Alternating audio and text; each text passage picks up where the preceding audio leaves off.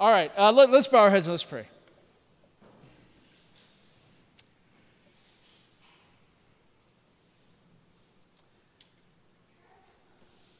Lord God, we thank you for today. We thank you for your goodness. Thank you for the beautiful sunshine, for your creation, Lord. We can enjoy, whether it's the beach or the park or the mountains, the desert.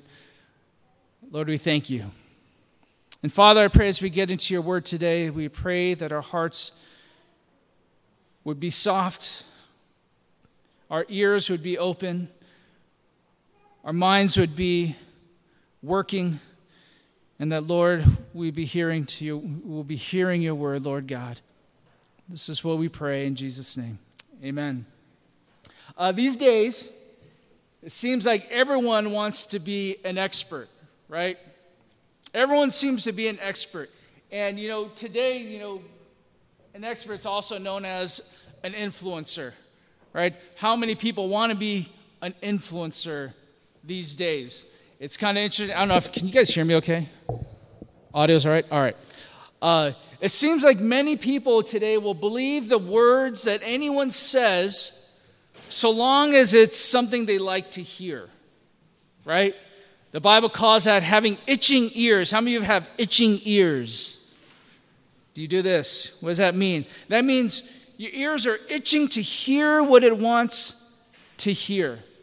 And it seems like we're living very much in a culture that just really reinforces the fact that it seems like anybody can be an influencer these days. And I don't know if you ever take the time, I don't know how much you're on social media or not, I don't know if you ever wonder, is this random blogger or this TikTok creator or this YouTube creator, influencer, or what gives them why should I believe them? Why are they someone to listen to? And I don't know how many people really kind of think about that. These days, credentials is like the number of subscriptions someone has, or how many likes a certain video has, or how viral, how is it trending? If it's trending, then this must be something I need to listen to. That seems to be the credentials of the day. Subscriptions, subscribers, likes, views, retweets, whatever it may be.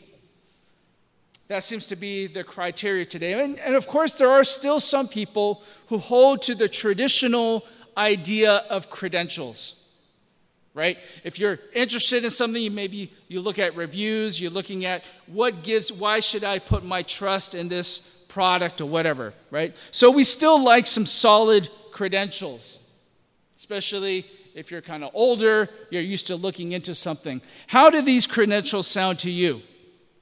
A PhD from Harvard, a professor at the famed Johns Hopkins University. Does it get any more prestigious? A multi-award recipient by the leading authorities in their field. Acclaimed author and known as a leading voice in their respective field. How does that sound? Does that sound credible to you? If you're going to look for somebody and you see they have a doctorate, they work at one of the most prestigious medical institutions in the country, let alone the world, published, has the credibility from his peers, you would think of that person as that person. Now they have authority. Well, we can get duped by credentials. A certain person is regarded as one of the most influential researchers and voices in modern ideas of gender and sexuality. His name is John Money. He passed away some years ago. In looking at research into the modern thinking of gender identity, and sexuality, his name is prominent and comes up. John Money's theory and ideology on gender identity and sexuality has shaped much of what we hear today. what's being proposed, what's being spoken of, he pioneered the belief that gender identity may not correspond to biological sex. And he influenced modern thought that gender identity is non-binary. I think we've all heard these terms before, right? It's not either one or the other. It can be fluid. But John Money also, and they don't speak of this very much, was known to hold very deviant views of sexuality, views that I actually don't want to go into now. And just to kind of give you some honest background, when I researched it, there was a point in researching sexuality and researching modern gender thought that I had to stop. I had to stop because I was going to read way more than I ever want to know. How they arrived, the studies, and all this. So there's a point where I said, okay, for my own mind's sake, I'm not going to go much further. But he's also known to be responsible for a horrific, tragic case study involving a family, a couple who had two twin boys. Tragically, one of the boys, as a baby, suffered a terrible botched circumcision. And it left this baby boy, if I could, without getting graphic, permanently damaged private parts. So you had one boy, baby boy, who they said, they didn't go through with it. One baby boy who was fine, but one baby boy who had permanently damaged genitals, private parts. So desperate for help, these parents, they didn't know what to do. But they heard of John Money and what he was proposing, his theories, and they sought his advice. And so they went to see him. And seeing this as an opportunity for him to advance his research and to validate his theory on gender identity, he suggested to the parents that they raise their son as a girl, with the strong emphasis that you can never tell them or tell him that he was born a boy. They did some surgical things to try to mock a little bit of the genital area, the private parts area. So indeed, this is what the parents did. They raised the boy as a girl named Brenda.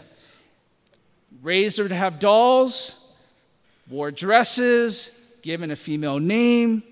And throughout the time, they met with John Money.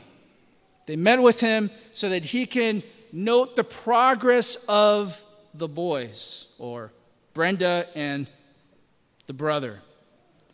And so as they would, over the course of time, he would widely report successful updates.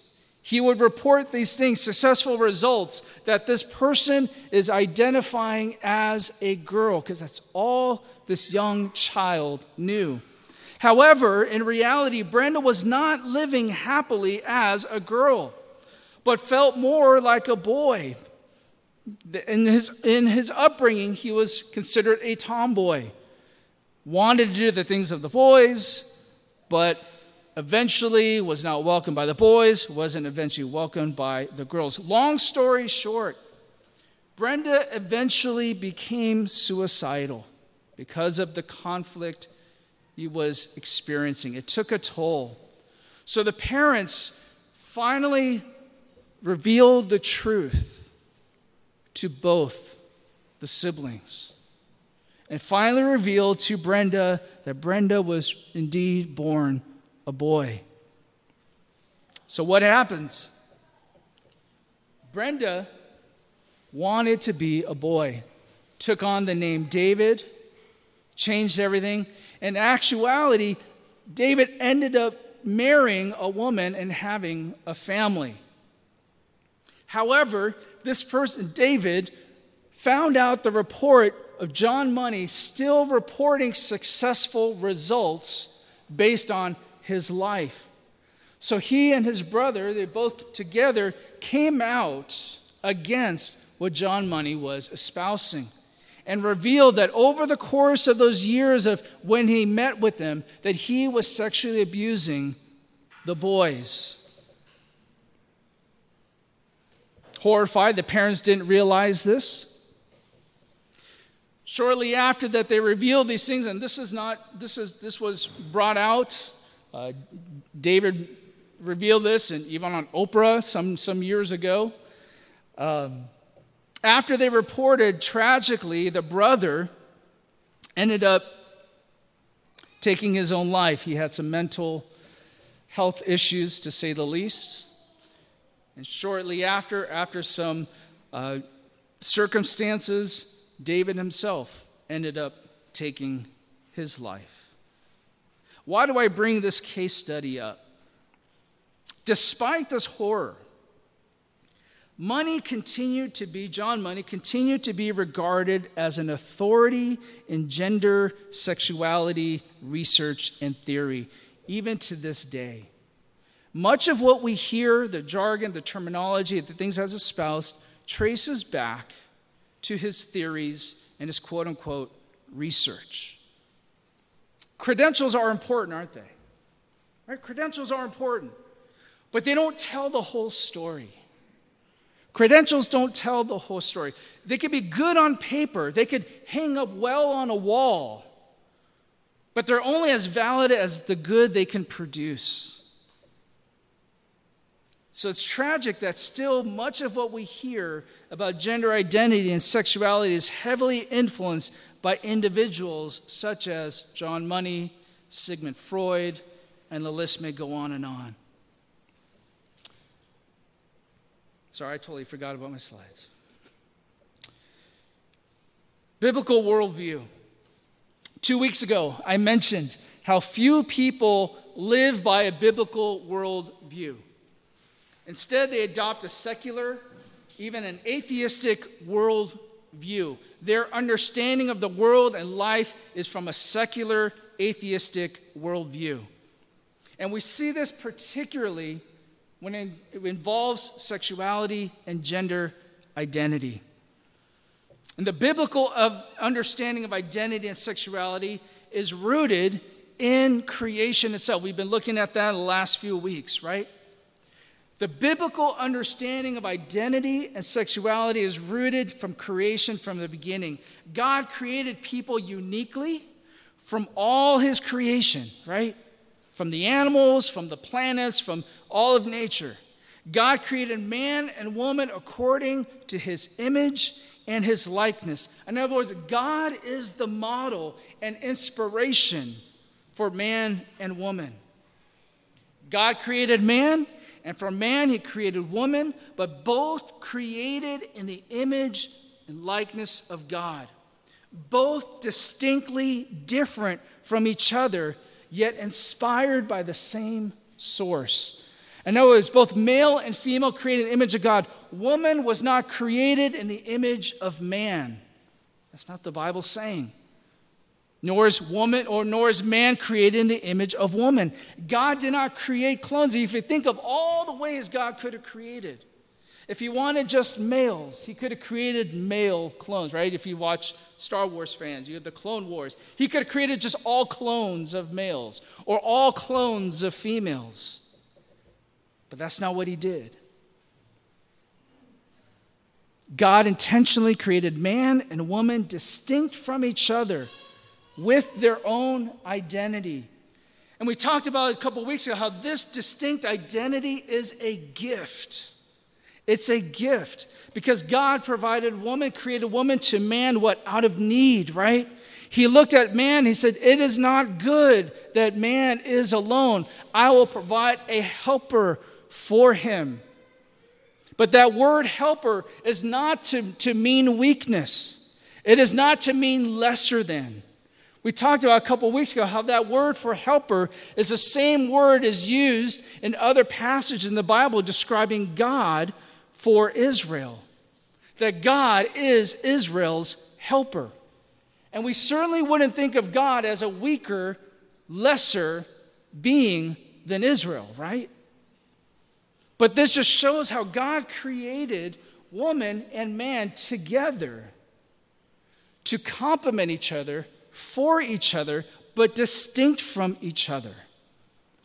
So male and female were created to be distinct, complementary, but representatives of God. And they are to help each other, not be like each other. Bear God's likeness. And so we saw how this intention carries over, right? For those of us who are in Christ, we are to be what? Be like who? Be like God. Be like Christ. That's how God designed and intended us to want to be like our parents, but ultimately what? To be like God. So we're all created with this desire also. The second gift is this gift of intimacy. God created male and female to enjoy a unique gift of intimacy. This gift of intimacy is not just physical, it's not just sexual, but it's also relational. A special intimacy designed to enjoy for the husband and wife in a marriage relationship. So we're all created with the desire and capacity for intimacy in our relationships, but there's a specific intimacy designed by God for the marriage relationship. So much so that he talks about how the man leaves the dependent relationship of the mother and father and cleaves to his wife. That's the dynamic of intimacy. The husband leaves the dependency of the mom and the dad and clings on to, holds on to the wife. This is God's design for the marriage relationship. The two become one flesh. We'll focus more on that when we get to marriage. So what God intended for good, man has distorted, and the enemy has manipulated to destroy lives. And we talked about the enemy's strategies, right? Strategies of how to attack our understanding of what it means to be created in the image and likeness of God. And we talked about the strategy. We talked about two different ways. Right? The enemy he wants to what? First, devalue humanity. Make us feel like we're just creatures like the rest of the animal kingdom. We're governed by our impulses, governed by our desires. We're just like the beasts of the field. But at the same time, he wants to elevate humanity in the sense that, you know what? You can be God.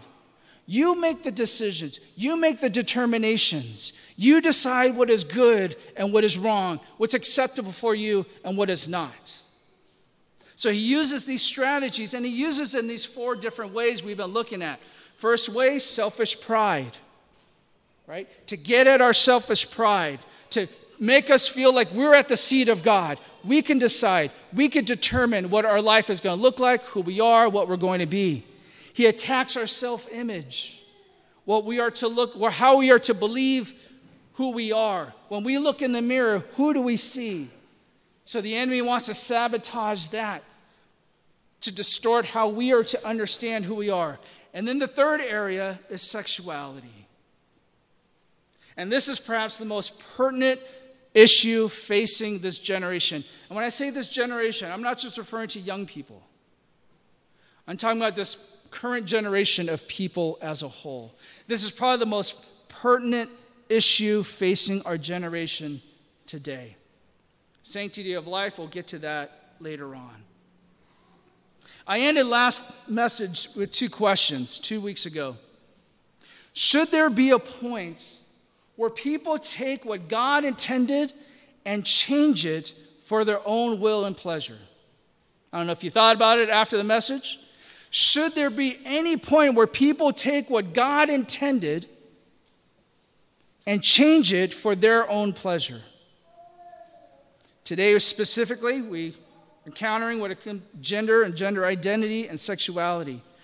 Second question, do we trust God's intention to be the ideal good for us and for our understanding of what it means to be created in the image of God? Do we trust God and God's intention, that his intention is good for us? So those two questions. Talking about the strategies of the enemy.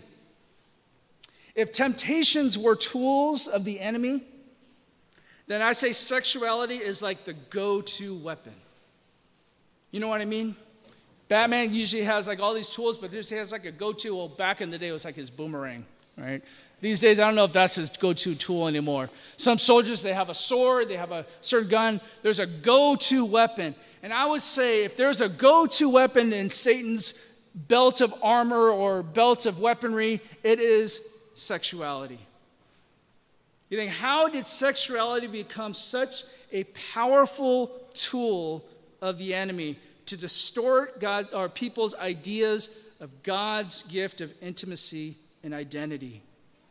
How did it come to be? Well, sexuality has been abused and misused, ranging from everyday people, ranging from the entertainment industry, marketing, cults, religions, leaders, global leaders, religious leaders, predators. They've all used sexuality as a tool for abuse and misuse. From the common person to leaders, organized religions, organized industries, and certainly predators. This is nothing new. This has been going on throughout human history. However, there's a degree of flamboyancy in the sexualized culture that we see today. Can we all agree to that? For those of us who've been around for decades, we can see that this culture today has been so overly sexualized to the point of flamboyancy. And you know what the point of being flamboyant is, right? The point of being flamboyant is what? To be seen, right? No one is flamboyant in their own room. It doesn't make any sense. You're the only one there. No one brags to themselves, right? The point of flamboyancy is to be seen and to be heard. And that seems to be the culture today. People want to be seen and they want to be heard. And with modern technology, that has become so much easier, right?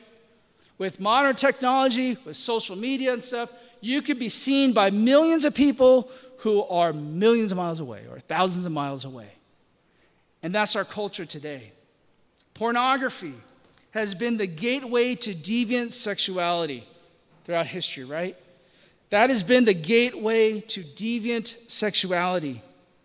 But public education now seems to be holding the door wide open now. That is different today. That industry used to be the gatekeepers that opened the floodgates for all kinds of deviant sexuality behaviors. But now, public education seems to be holding that door open. Why? You see, if you have to normalize sexuality, then you have to eventually normalize all sorts of sexuality. And that's what we're seeing today. This is the direction we're headed. This is the direction of public education. They have to affirm all sorts to support the idea that all should be affirmed and included. How did we get to this point? You may be wondering, where are we going to get to some Bible? We're going to get to it now. If you have your Bibles, turn to Romans chapter 1. Romans chapter 1. Goes like this. For the wrath of God is revealed from heaven against all ungodliness and unrighteousness of men who suppress the truth in unrighteousness, because that which is known about God is evident within them. For God made it evident to them. For since the creation of the world, his invisible attributes, his eternal power and divine nature have been clearly seen, being understood through what has been made, so that they are without excuse. Now, most people don't mention the anger of God, right?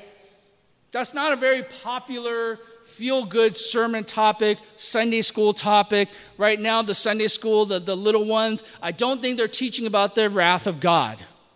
Probably not, right? It's not as well liked as the love of God. But what causes the wrath of God? What causes God to be angry? It says his wrath is revealed. In other words, uncovered. It's made known.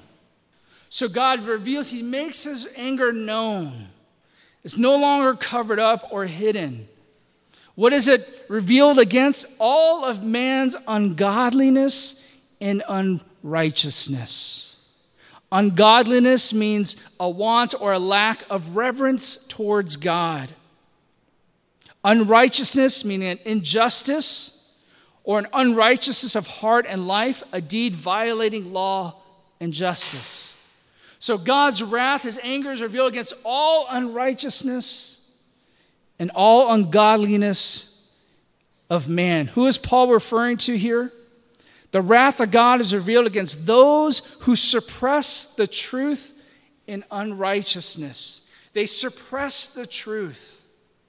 See, I believe Paul is not only bringing us back to the very beginning of man, but also that story that continues to us today.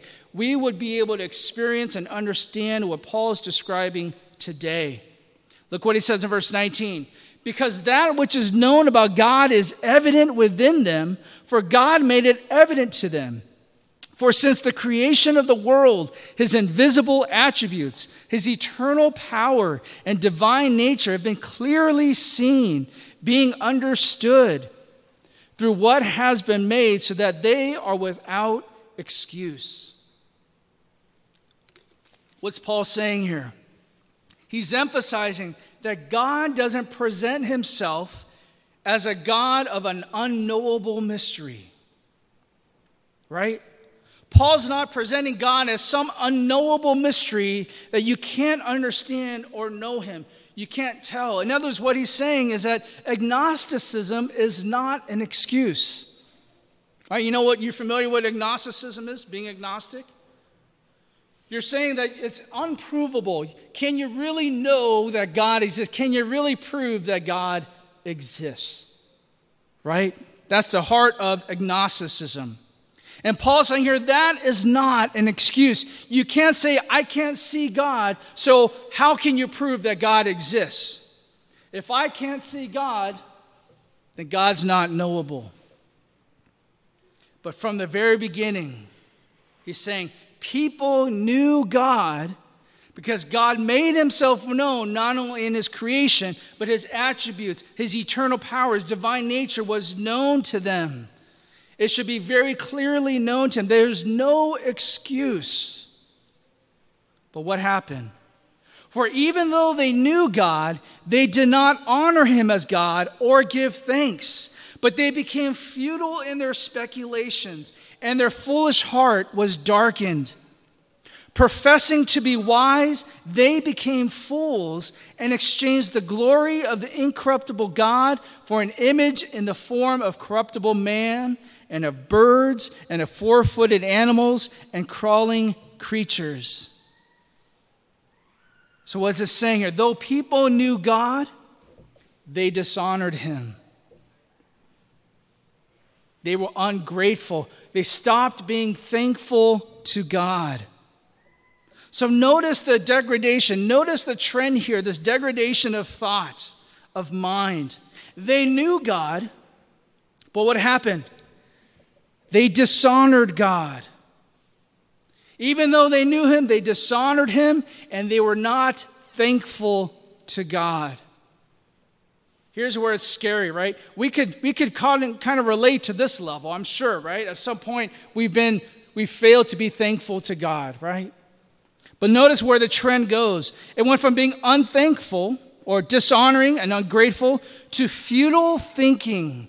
In other words, empty or vain thinking.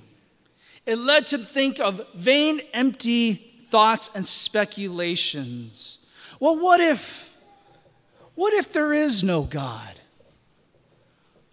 What if all that we're seeing is not real?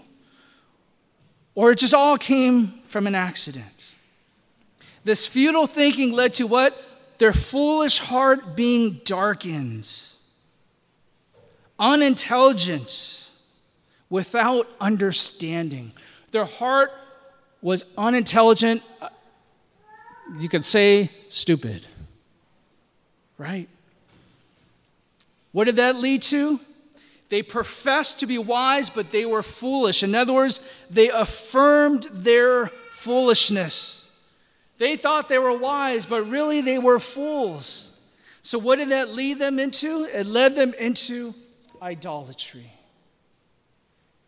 And went from dishonoring God, not being thankful, futile thinking. That futile, empty thinking affected their hearts. It got darkened, and eventually it led them to idolatry. This describes the process of degradation of an idolatrous person who's in rebellion against God. And it starts from dishonoring God. It starts then from being ungrateful to God. And then you start speculating against God. And then next you know it, your heart has changed and your mind has changed. But it doesn't end there. Verse 24, therefore, God gave them over in the lust of their hearts to impurity, that their bodies might be dishonored among them. For they exchanged the truth of God for a lie and worshiped and served the creature rather than the Creator, who is blessed forever. Amen. For this reason, God gave them over to degrading passions, for their women exchanged the natural function for that which is unnatural.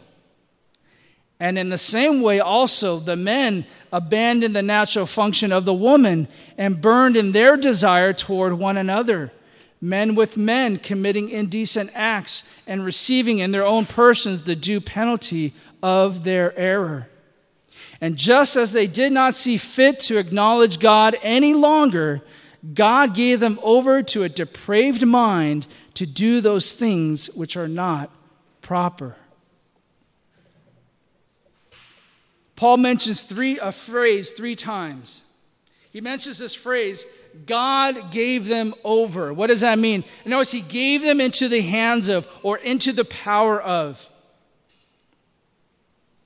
That's interesting. God gave them over to the power of their own desires. It's interesting that God did not intend to control us without our desire and cooperation. Some may think, well, that sounds a little controversial, Mike. Isn't God control over everything? Isn't he sovereign over everything? Doesn't that diminish God's sovereignty, God's power? I don't think so. That doesn't take anything away from God's power or sovereignty. Yes, God requires our obedience. He requires our faithfulness, but he also wants us to desire to follow him, to submit to him, to have a loving relationship with him. But here Paul's saying there is a point where God gives people over to the desires that they had already desired. To the point that you got to, there was a point where God said, I give them over to these desires, to the consequences of their own actions. So notice the three things that God gave them over to. In the lust of their hearts to impurity. He gave them over to the degrading passions. And then he gave them over to a depraved mind. The lust of their hearts to impurity, the degrading passions that they had, and gave them over to a depraved mind. So again, look at the trend, look at where it goes. They exchanged the truth of God for a lie. They rather worship the creation. They'd rather worship the birds. They'd rather worship the planets. They'd rather worship each other. They'd rather worship the dog than the Creator. And it led them to the lust of their hearts to impurity. It affects their hearts, and then it leads to their degrading passions, dishonoring, disgraceful passions. And where did that lead to? It led to sexual immorality. Now, warnings against sexual immorality are prominent throughout Scripture. But what you don't see in Scripture, there is no exception given in Scripture for any other form or deviation of sexuality and identity. Nowhere in Scripture does God give affirmation to any deviation, to any alternative to what God designed for sexual activity. No examples endorsing it. And Scripture clearly condemns any deviation of sexuality outside of what God intended, whether it's same-sex or opposite-sex. Sexual immorality was condemned by God. Here's two examples. Jesus himself, Mark 7. For from within, out of the heart of men, proceed the evil thoughts, fornications, thefts, murders, adulteries, deeds of coveting, wickedness, as well as deceit, sensuality, envy, slander, pride, and foolishness. All these evil things proceed from where? Within, and defile the man. Paul says, flee immorality, sexual immorality, for every other sin that a man commits is outside the body, but the immoral man sins against his own. So why the over-concern over sexual immorality? Why does sexual sin seem to be so much more powerful or significant than any other sins, right? Maybe some of you have asked that. I think, this is my opinion, I think it's because it is the most relatable, relevant, and natural temptation that face most people, right? Most people are vulnerable to and can relate to sexual temptation. And the world has perfected that strategy of using sexuality to sell an image and a message. If you watch TV at all today, you can count how many times advertisement uses sexuality as a tool, as a selling piece, right? Sexuality has been weaponized to destroy many lives. And the sexualization of a culture always leads to degrading, devaluing, and dehumanizing people. Cultures have always used sexuality, and it's always ended up devaluing, degrading, and dehumanizing people, especially women and children. You can see that across cultures. You can see that in advertisement. You can see it today. It always leads to degrading, dehumanizing, and devaluing women and children. It's funny how our culture trumpets sexuality, right? Sex appeal as some expression of power, right? Of freedom. Isn't that the big tool? As a female, if you could portray yourself as an image, a sexualized image, that you have this power of appeal and of freedom and of independence. It's a power of seduction, right? And it goes both ways, male and female. But in reality, that person becomes a slave to the sexualization. They become a slave to that sexuality. They're a slave to those desires. But it's not just their desires. They become a slave to the sexual desires of other people. Because then it becomes their identity, but their identity is tied to not only their idea of sexuality, but other people's ideas. That's why you have a lot of celebrities who struggle, particularly as they age, especially the ones who are known for their appeal. As they get older, what do they do with their career? Who are they now? Because it's been all wrapped up in this image. But the most dangerous part of sexuality is because what it's become is that it's been identity-defining quality of who they are. That's what sexuality has been messaged to us today. That it is an identity-defining quality of who you are. And in these passages, there's no question of what kind of sexuality that Paul is referring to. It's referring to as same-sex desires and relations here in Romans. So you think, what distinguishes sexual desires that's related to the LGBTQ being more dangerous than sexual immorality involving opposite sex immorality, right? A lot of people say, well, why is such a big deal? Why don't you talk about adultery the same way? Why don't you talk about other kind of sexual immorality the same way? And I would say, you're right. That is true. But there's something about this today, the defining of LGBTQ issue today, the defining issue today is that it has become identity forming. This is who I am, rather than this is what I do or this is what I desire. And according to Scripture, such sexual immorality is a result of exchanging God's truth for a lie, worshiping creation rather than a creator, leading to impure hearts and desires. He goes on, and just as they did not see fit to acknowledge God any longer, God gave them over to a depraved mind to do those things which are not proper.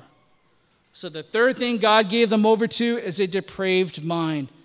Failure to acknowledge God opens the floodgates to all sorts of unrighteousness and depraved thoughts.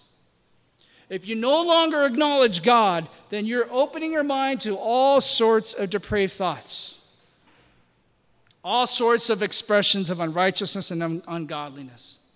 And we see this flamboyantly on display today.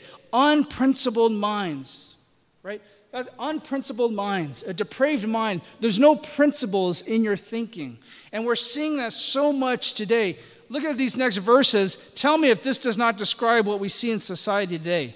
Being filled with all unrighteousness, wickedness, greed, evil, full of envy, murder, strife, deceit, malice. There are gossips, slanderers, haters of God, insolent, arrogant, boastful, inventors of evil, disobedient to parents, without understanding, untrustworthy, unloving, unmerciful. I mean, that describes what I'm seeing in society today. And a heart and mind unbridled, with no godly principles in their heart and in their minds, is opening themselves up to all these things. We all struggle with different sins. We all do, to varying different degrees. We all struggle with sins that dishonor God. But what makes sexual immorality, and in particularly relating to LGBTQ, so offensive to God is that it directly violates God's design and intention. And it profanes his likeness. Sexual desires are being told or being sold as identity forming, unchanging, inherent. It's who you are as a person. The atheistic worldview says you are subject to your desires. Biology does not determine your gender identity or your sexuality. God doesn't. The atheist worldview will say no longer sees fit to acknowledge God. The atheistic worldview sees no need to acknowledge God. 32, lastly. And although they know the ordinance of God, that those who practice such things are worthy of death, that they not only do the same, but also give hearty approval to those who practice them. Here's a stern warning against affirmation. We hear this word a lot today, don't we? Affirmation. There's a lot of pressure to be affirming today. You want to be affirming because you don't want to be identified as hateful, a bigot. You love the person. You're supposed to love others. And if you don't affirm someone's desires or how they identify themselves, well, then you probably shouldn't even have the kid. At least that's where some would like to make into law. That if a parent does not affirm their child, then their child should be taken away from their parent. But Paul speaks against those who knew the ordinance of God, knew such sins are worthy of death, yet practice the same sins, and gives hearty approval to those who practice them. There's a lot of pressure today to celebrate, to applaud, to approve, together with those who identify as LGBTQ, whichever along the spectrum.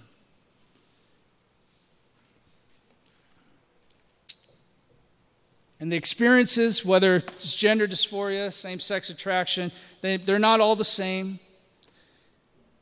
But the ideology is being used. It's the same ideology being used to deceive people who are experiencing these things.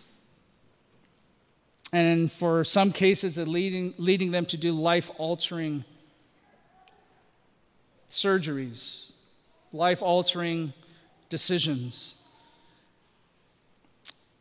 I want to end with this.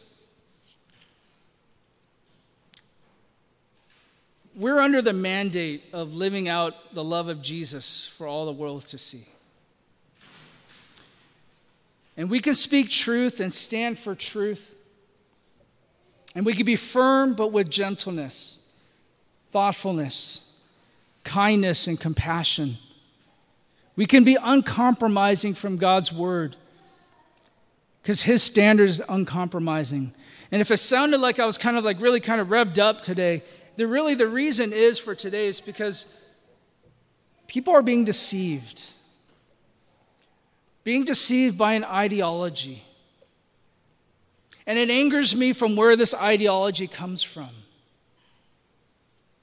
The research that was done, none of us want to even read into the details of.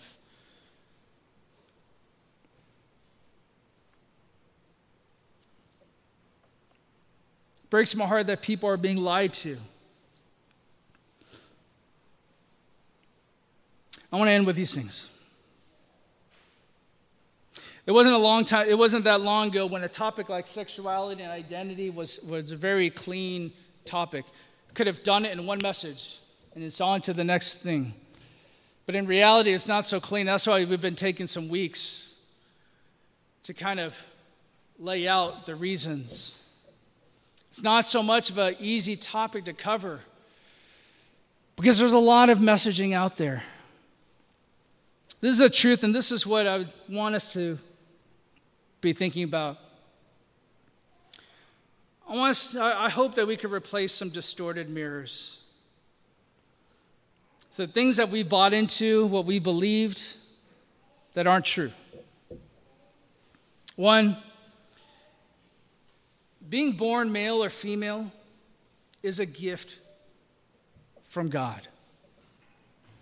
That is a gift from God.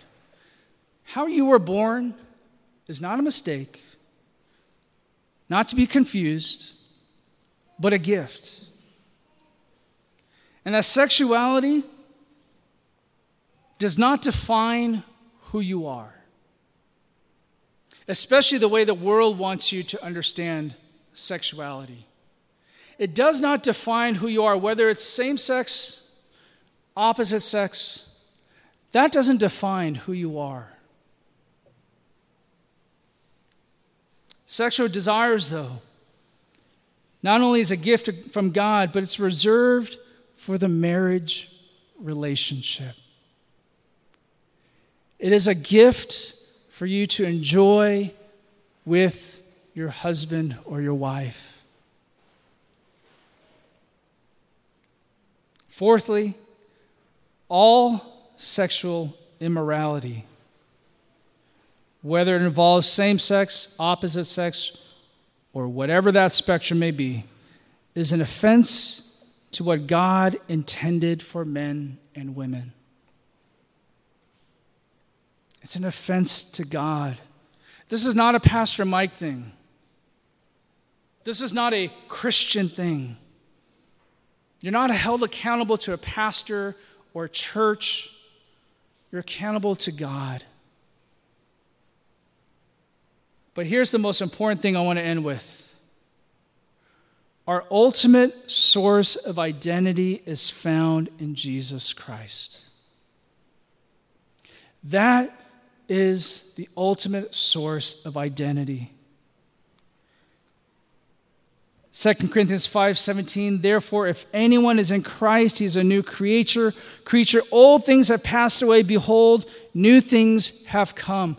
Whatever has happened in your past, whether it involves sexual immorality, whether it involves any other immorality, whether it involves any other sinful desires, all those things, Christ creates a new reality for you.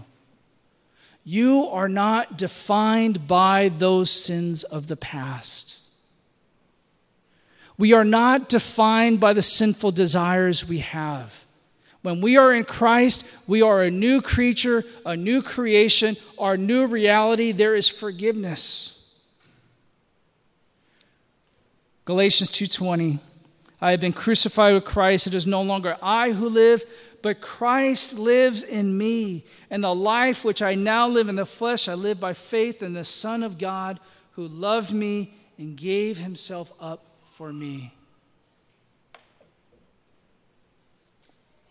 For us in Christ, everything we do, our life is unto Christ, including sex, including sexuality, including who we are as an identity, as a person. It is unto God. So my identity is in Christ. My identity is given by God. Who you listen to is really important. If you go away today thinking, all right, well, that was just Pastor Mike's views, I will warn you if you're going to do research. In fact, I want to give a serious warning. And I know the nature of young, when, not even young people, just human curiosity, like, oh, serious warning, then I really got to look into it. It's a depraved industry. The sex industry, whether it's for the sake of research or entertainment, is a depraved industry,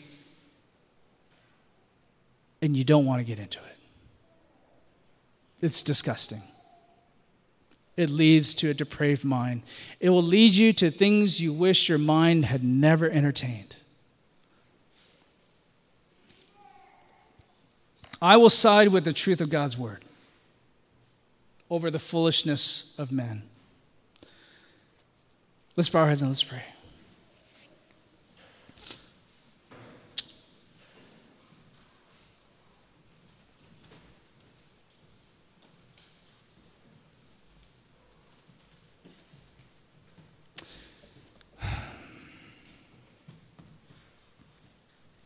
Lord God,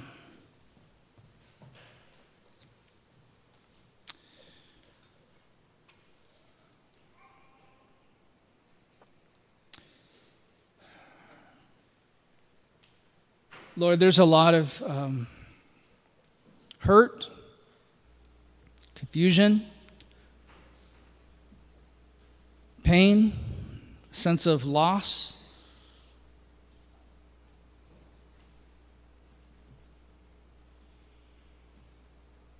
Sense of guilt, regret. And I know the enemy wants to keep us there, deceive us, stray us away from you. Keep us from fulfilling and living out who you created us to be, designed us to be.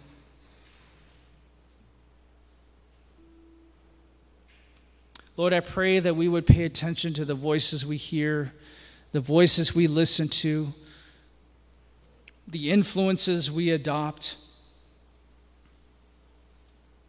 And we look to you, Jesus, for our truth, for our hope, for our identity, for healing and forgiveness.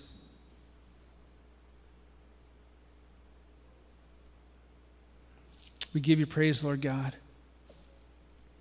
In Jesus' name, amen.